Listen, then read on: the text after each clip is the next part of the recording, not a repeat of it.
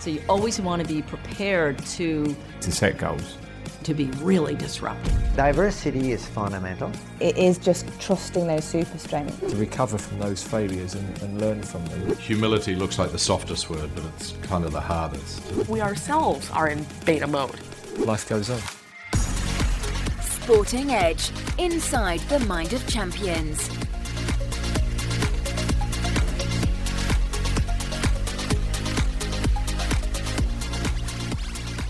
Welcome to the Inside the Mind of Champions podcast. My name is Jeremy Snape. I'm a former England cricketer with a master's degree in sports psychology. Since retiring, I've been fortunate to work with and interview some of the world's most successful thinkers and performers, and I'm passionate about translating their habits and routines into practical strategies to help you become more successful. In each episode, I'll be dissecting a common performance challenge to help you improve your mindset, your leadership, and your team performance. To me, our mindset is the next frontier, so let's find out why.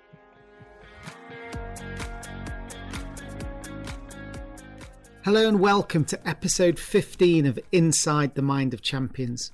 I hope that you and your family are keeping safe and well, and that your business and your community are starting to see the green shoots of life after the lockdown. It's been such an unsettling and frustrating time, so nurturing our own mindset is so important. And we must also remember to keep looking out for our friends and work colleagues who might be struggling and it's not really their style to say anything. So sending that text message or making that surprise call just to catch up with them informally might seem like a small thing to do, but it could be a life-changing moment for someone who's feeling really low. So that's my challenge for us for this week, to connect with somebody that we haven't spoken to for a while, just to see how they're doing. Thanks so much for clicking play on this podcast episode today. I know you have so much choice.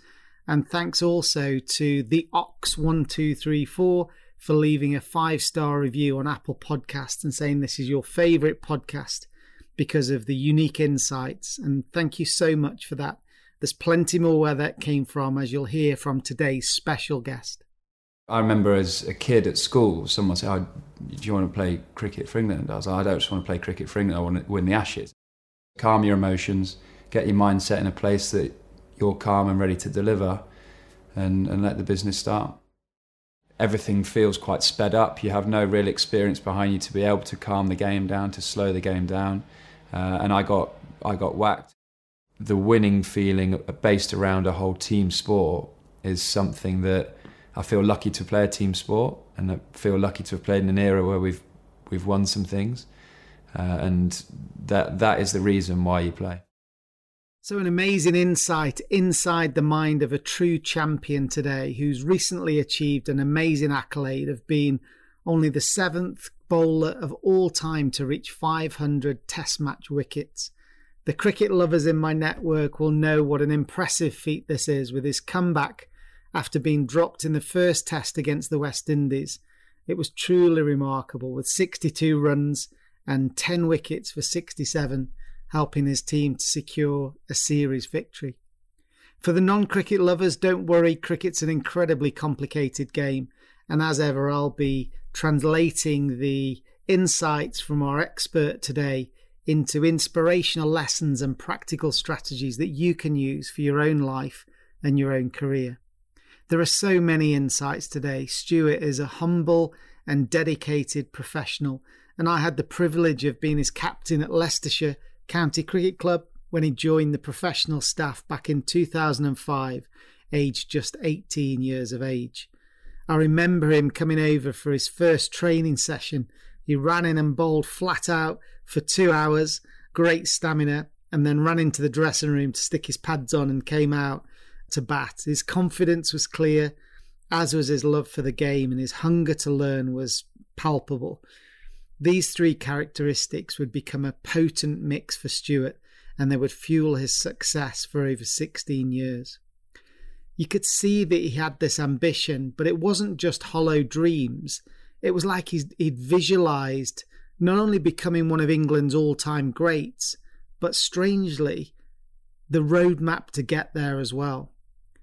Maybe it was growing up with his dad Chris, who was an international cricketer himself, and seeing the pain of defeat and the ecstasy of victory firsthand that made him want to do something very special.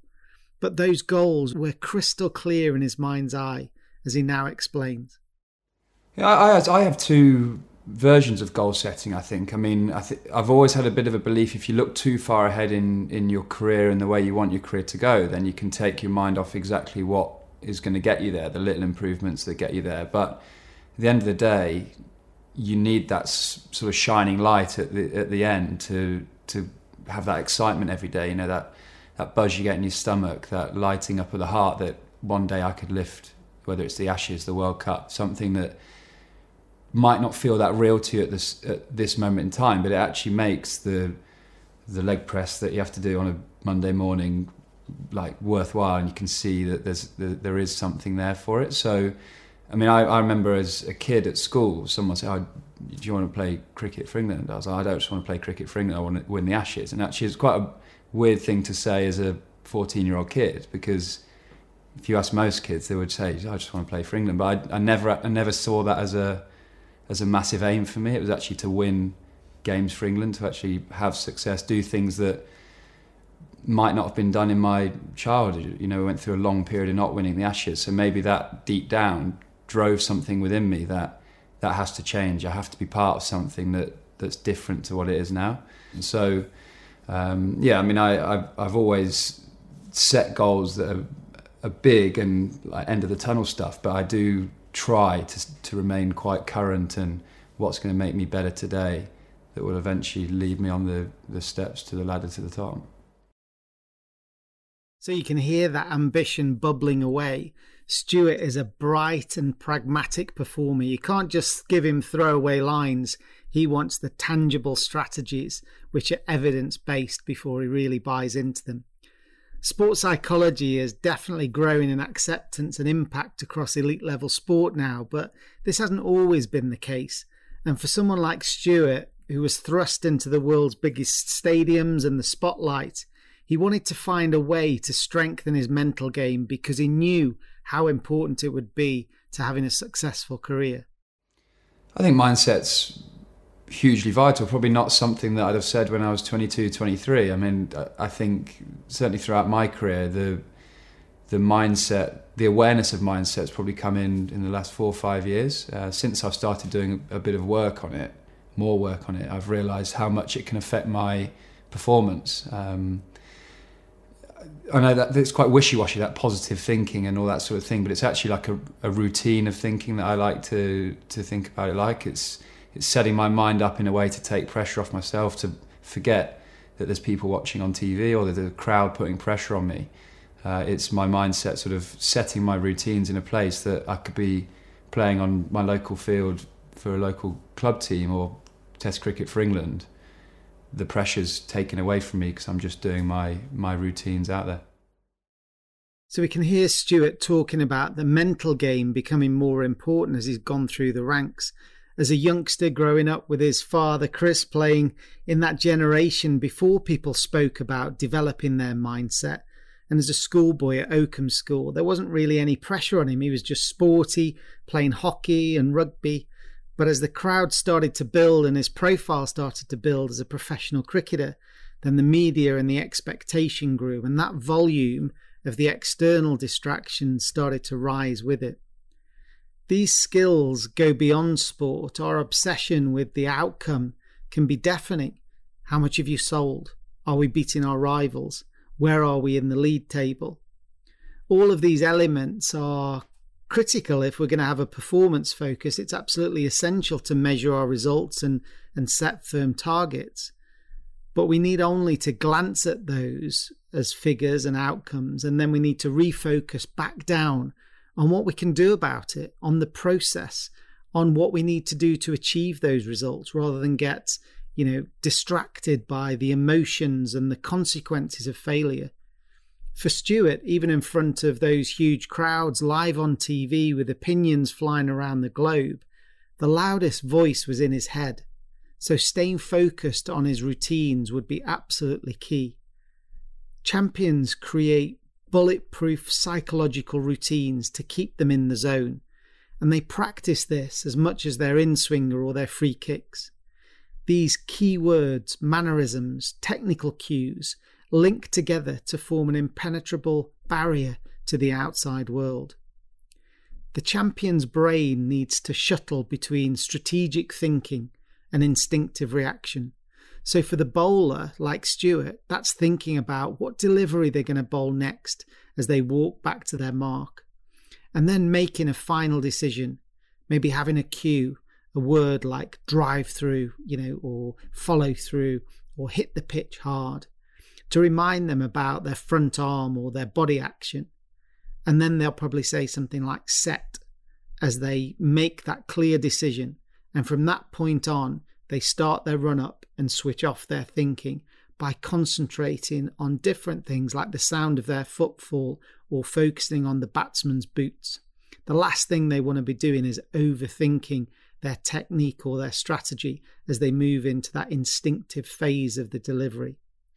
And this allows their brain to switch off from all the concerns about what the result might be, what the batsman might do, and they start to dial the volume up on their routines and processes to make this the very best delivery that they've ever bowled in their lives. Commentators in sport tend to say that the top stars look as if they've gone into their own world when the pressure starts to mount. Well, actually they have. While the fans sit on the edge of their seats biting our fingernails, the players with the winning mindset are immersing themselves deeper and deeper into this inner process, the things that are in their control that can change the game. It's easier said than done. And when you've got a packed stadium and all the nerves jangling, you need these cues to hold you back and give you structure and control. When Stuart first joined our first team at Leicestershire, we were about to play in the 2020 finals day, which was one of the biggest days in the sporting calendar. And we knew that he was going to be a pivotal player. So I shared a few of these strategies which he built into his preparation routine for each game and each delivery. In sport, there's always a lot of outward opinions on your technical ability or actually just your stats and all that sort of thing that can drag you away from what you're doing. So I have, a lot of people think it's superstition, but I actually disagree with that. It's just a routine strategy that helps me get in a place that I can forget about the outward pressure. So I scratch my mark 3 times, I do 3 tuck jumps, I tie my trousers up, I bowl 3 balls in my mind to the batsman. And that is all about forgetting that maybe I'm not in good rhythm, and Ian Botham said that I shouldn't be doing that, or the crowd member said I should be getting dropped, I've just been booed by 40,000 people. Because my mindset is doing my little step-by-step strategy, I'm very focused on just delivering the next delivery. And actually, interestingly, you're a yard away from me. When I was 18, you said to me at the end of my mark, just remember the game can't start until you're ready. And actually, as a fast bowler, the game won't move if I just stand at the end of my mark. And that it's not that I'm going to delay the game in that way, but it's actually a don't rush your routines. Make sure that you're 100% ready to start, because actually the game's not going to move until you're ready to go. So calm your emotions, get your mindset in a place that you're calm and ready to deliver, and let the business start. And he certainly knows how to do the business. And I remember in that finals day, he not only stood up to one of the big players in the opposition, Ronnie Irani, stuck his chest out and bowled really quickly and bowled brilliantly in the semi-final to take us through to the final. And then he also bowled brilliantly to get a key wicket. I think it was Hussey that he got out in the middle of the innings to help us win that trophy. So that ability to stay calm and stay focused was absolutely pivotal for Stuart, not only at the beginning of his career, but to, build out from it. And it's really important for us to think back, if you listen to episode 2, where we spoke about handling pressure, that our brain is built for safety.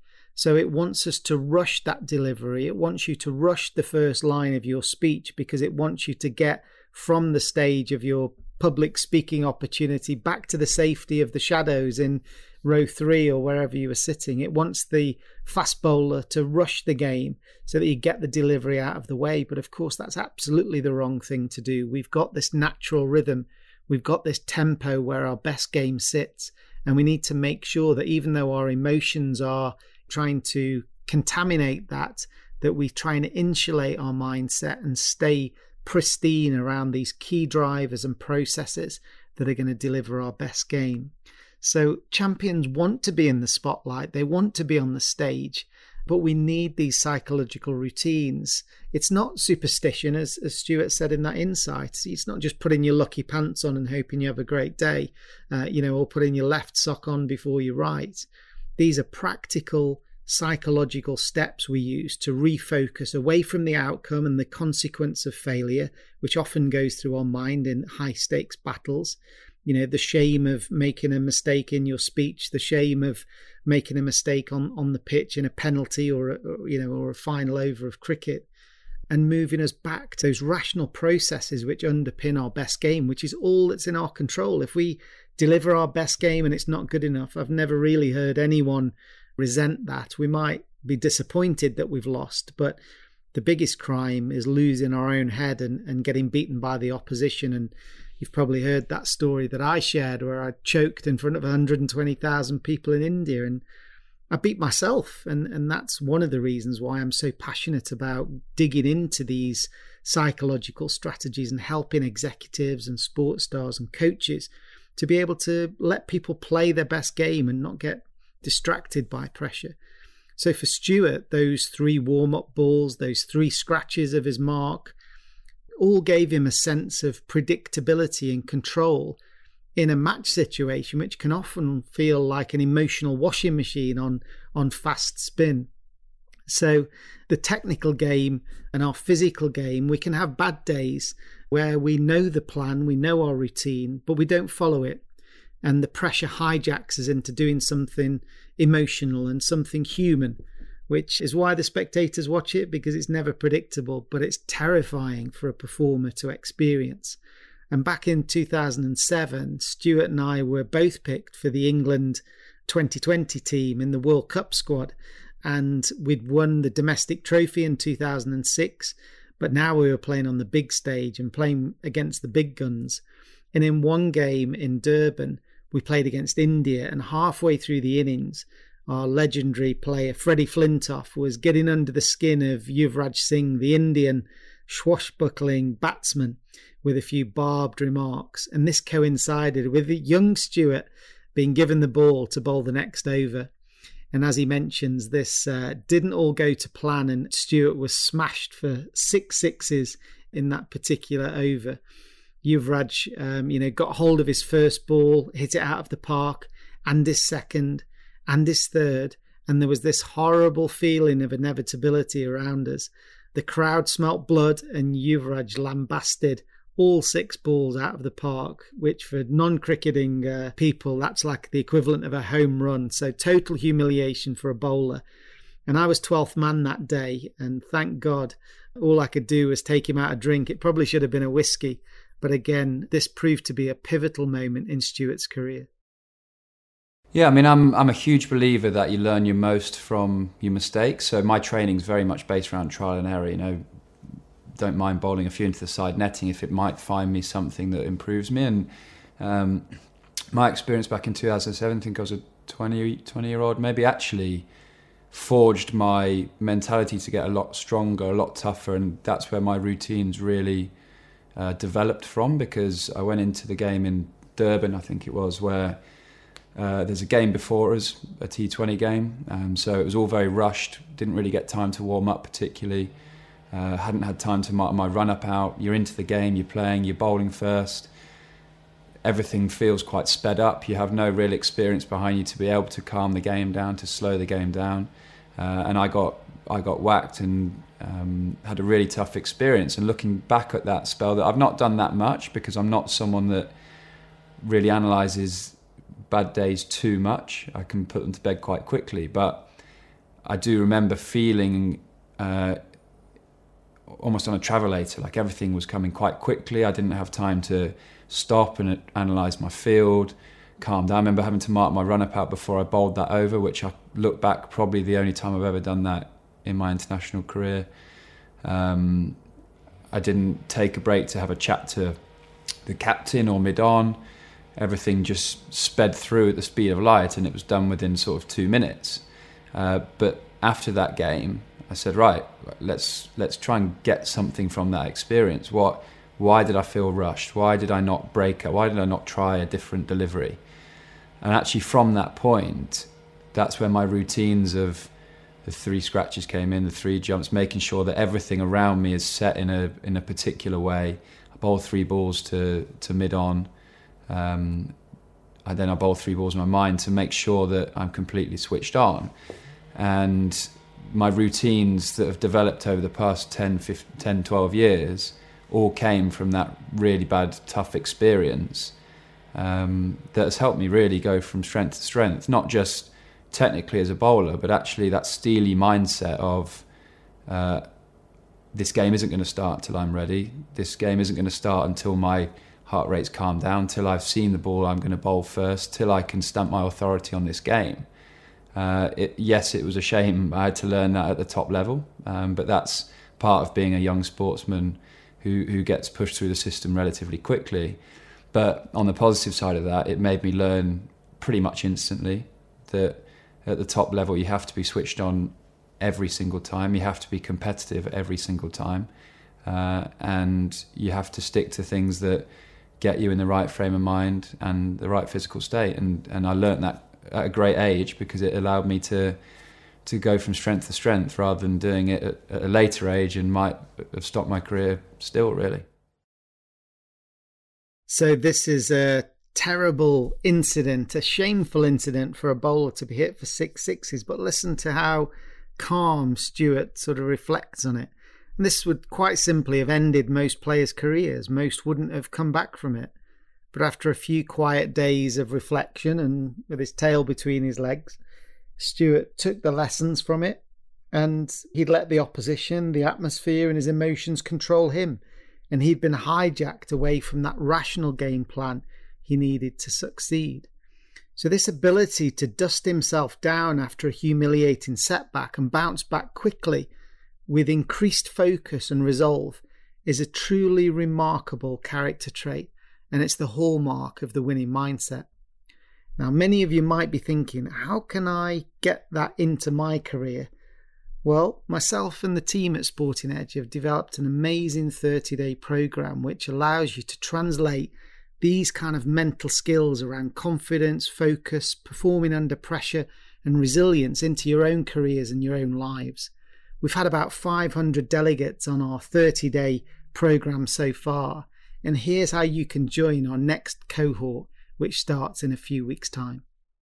Performing like a pro starts by thinking like one. The Winning Mindset is a pioneering digital coaching program from Sporting Edge. You'll have access to world-class thinkers and performers who'll inspire you with daily 5-minute micro lessons to boost your confidence, resilience, and well-being. You'll learn from Olympians, neuroscientists, productivity and well-being experts with bite-sized strategies to help you raise your game. The Winning Mindset. Find out more at www.sportingedge.com or email hello@sportingedge.com. So learning is a key competitive advantage for champions, as we just heard from Stuart. It allows us to adapt and reshape our skills. I think most people think sports stars have a talent and they stay at the top of their game for so many years by just holding on to those natural gifts and assets. But the opposition are hunting down your weaknesses and exploiting them. They're limiting you playing to your strengths, so you constantly need to adapt. And for Stuart, that's been another key attribute that's kept him at the top of his game for over 15 years.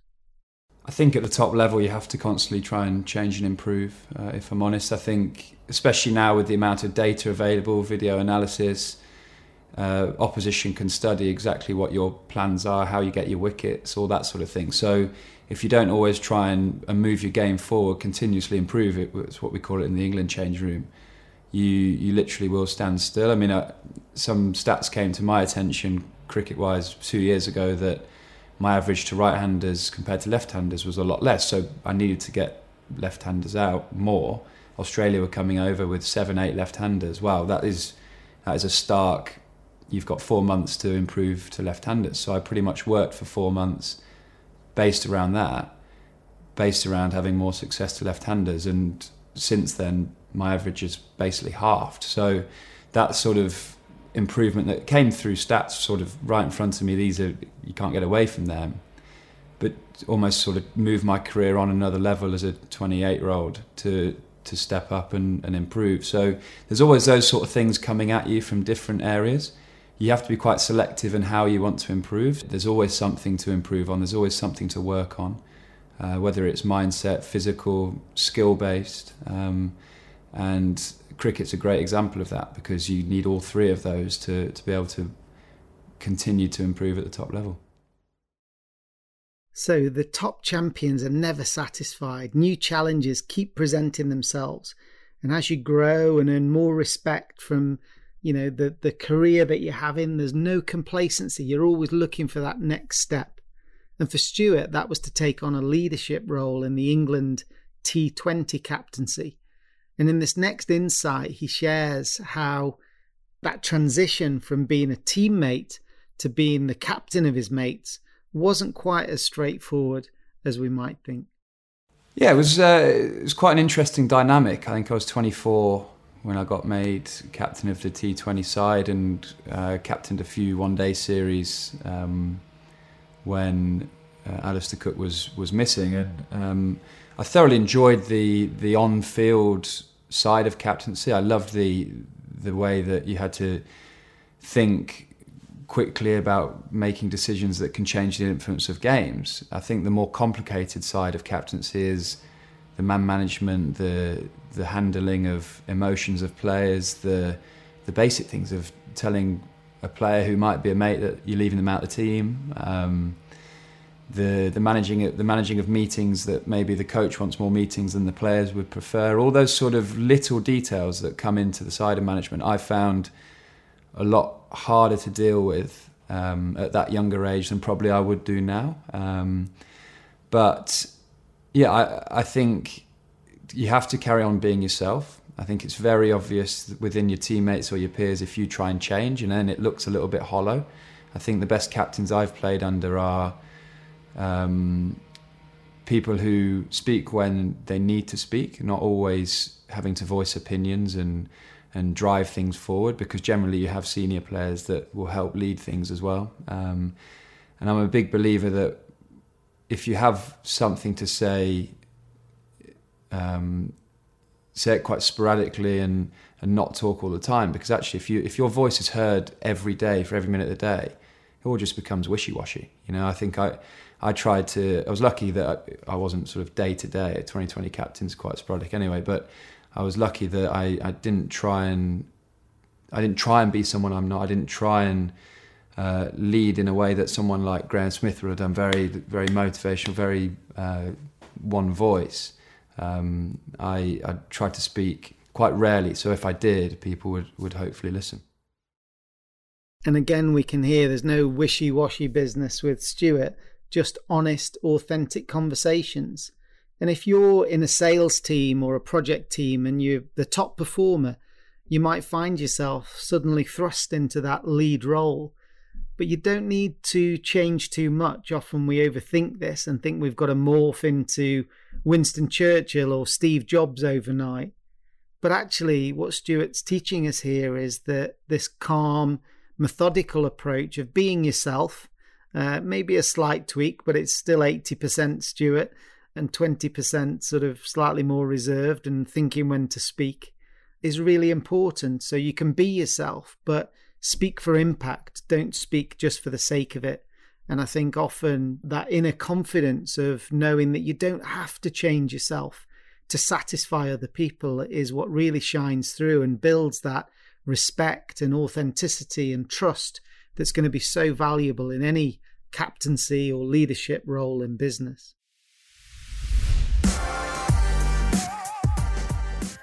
I hope you're enjoying today's show. I just wanted to take a moment to introduce you to Sporting Edge's Members Club. It's an amazing opportunity to join our network of high performers from around the world. Over the last decade, we've created this pioneering library of video insights and performance strategies from the world's best thinkers and performers, but we've never really had a solution that gives you direct access to this whenever you need it. So when you become a member, you'll be able to access this incredible toolkit to boost your mindset and career on demand on any device. You'll hear from neuroscientists helping you to understand how your brain works. You'll be able to watch Olympians giving you inspirational stories and strategies to boost your resilience and rekindle your motivation. And you'll also hear from communication gurus as well as experts in business strategy and the future of the workplace. We'll introduce you to new experts every month and invite you to join exclusive online mastermind sessions with world-class coaches and performance experts. So here's how you can find out more. During times of uncertainty and pressure, your mindset will be the key to your success. Sporting Edge members have unlimited personal access to hundreds of video insights and performance strategies to accelerate their personal and professional success. This is your chance to get powerful weekly micro lessons from the world's best thinkers and performers from elite sport. You'll be able to connect with a global network of entrepreneurs, coaches, and senior executives on webinars, discussion forums, and events. Become a Sporting Edge member and get access to the world's best coaches on demand. For more information, visit www.sportingedge.com or email hello@sportingedge.com. So if you're a coach, entrepreneur or executive looking for strategies to navigate the future with confidence, come and learn more about Sporting Edge Members Club at sportingedge.com/membership. I look forward to welcoming you to our high performance network.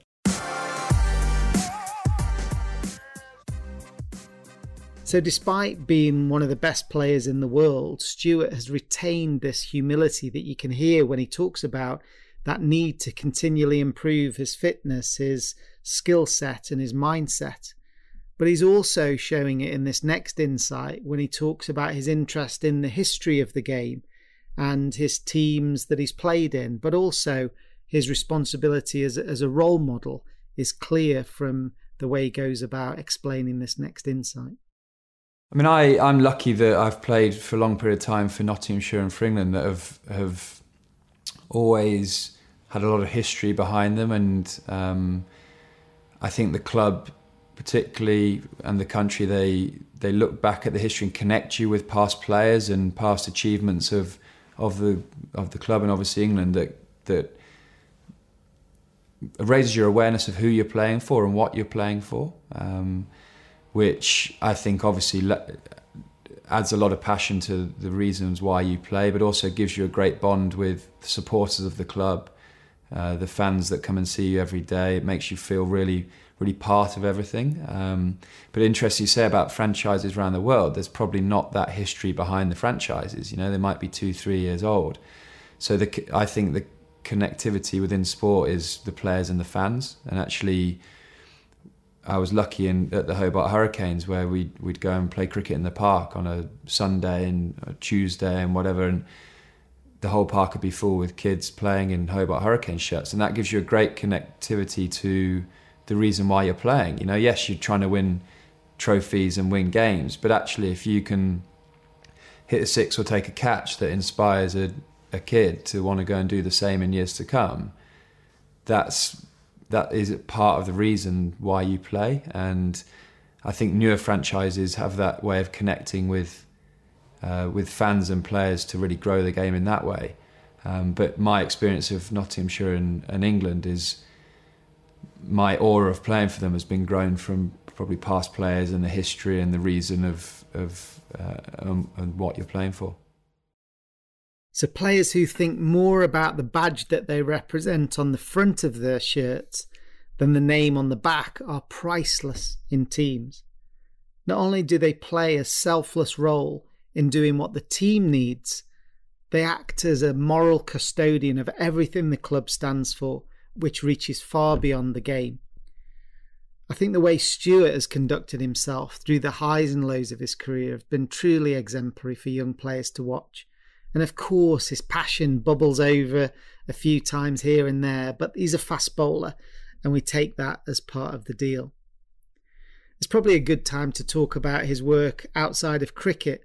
And for those who don't know Stuart, his stepmom, Mish, died of motor neuron disease back in 2010. And Stuart, his dad Chris and his sister Gemma set up their charity, The Broad Appeal, to grow awareness and funds to find a cure. We've seen this shockingly debilitating disease affect two British rugby legends recently, Rob Burrow and Doddy Weir. And if you'd like to support Stuart's charity to help them find a cure, then you can visit thebroadappeal.org to get involved. So Stuart has had a long-term project there that will span way beyond his career and will hopefully support thousands and thousands of people if a cure is found for motor neuron disease. His recent achievements of passing 500 test wickets is truly incredible, and he seems so fit and focused that he could go on and even reach 600. So for our final insight, I was really fascinated to try and understand what motivates him to keep playing and putting in all the hard work behind the scenes that it takes to stay at the top of the world rankings. Competitive spirit and that winning feeling. The competitive spirit is the reason I play. I love that feeling of being in a battle, working out my opposition, that fire in the belly you get when you get the emotions going. You know, when the sledging starts, you stand up and you can hear it all, and you're looking at who you're going to target to go at, and that feel of adrenaline, excitement, nervousness, everything that goes on in your body when sport's flying at you is something that I love, and I'll have to try and recreate once I finish my playing career, because it's a feeling that you can become quite addicted to, and you want to feel as often as possible. And those moments of winning games with your teammates. From ball one, I've always poured a little bit of champagne on my test cap every series win, because it's growing memories into that test cap of sitting in the changing room with your teammates, having worked very hard for a particular series or moment, and having that winning feeling and sharing. You're seeing your teammates smile that they've got 100 or someone's got a 5 and you see how proud their families are and everything. I think the winning feeling based around a whole team sport is something that I feel lucky to play a team sport, and I feel lucky to have played in an era where we've won some things, and that is the reason why you play, and that is the reason why you play.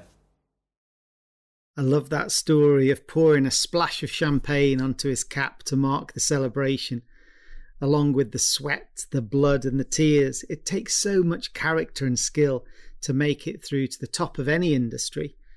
And I hope that's made you reflect on some of the setbacks you've had and how you've gone on to develop those as key strengths, like Stuart's story of the battle with Yuvraj Singh.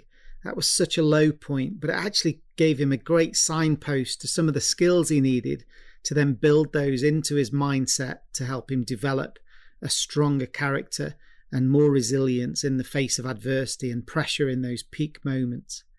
Maybe you're starting to think about a new leadership role and you're wondering whether you can just be yourself. And Stuart's definitely told us that authenticity is going to be key. And I think for leaders at the moment, we do a lot of development work with leaders.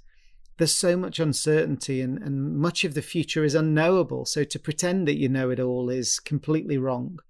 And that ability to be yourself, to ask great questions, to let other people speak and let other people solve the team's problems alongside you is definitely the new phase of leadership. And we shouldn't try and be something that we're not, because first of all, it's going to be exhausting. And secondly, people are going to see through it. And maybe you're thinking about how you can celebrate your career successes, because one thing's for sure, we all need those positive memories and stories so that we can leverage those and reconnect with those and use them to navigate these current challenges.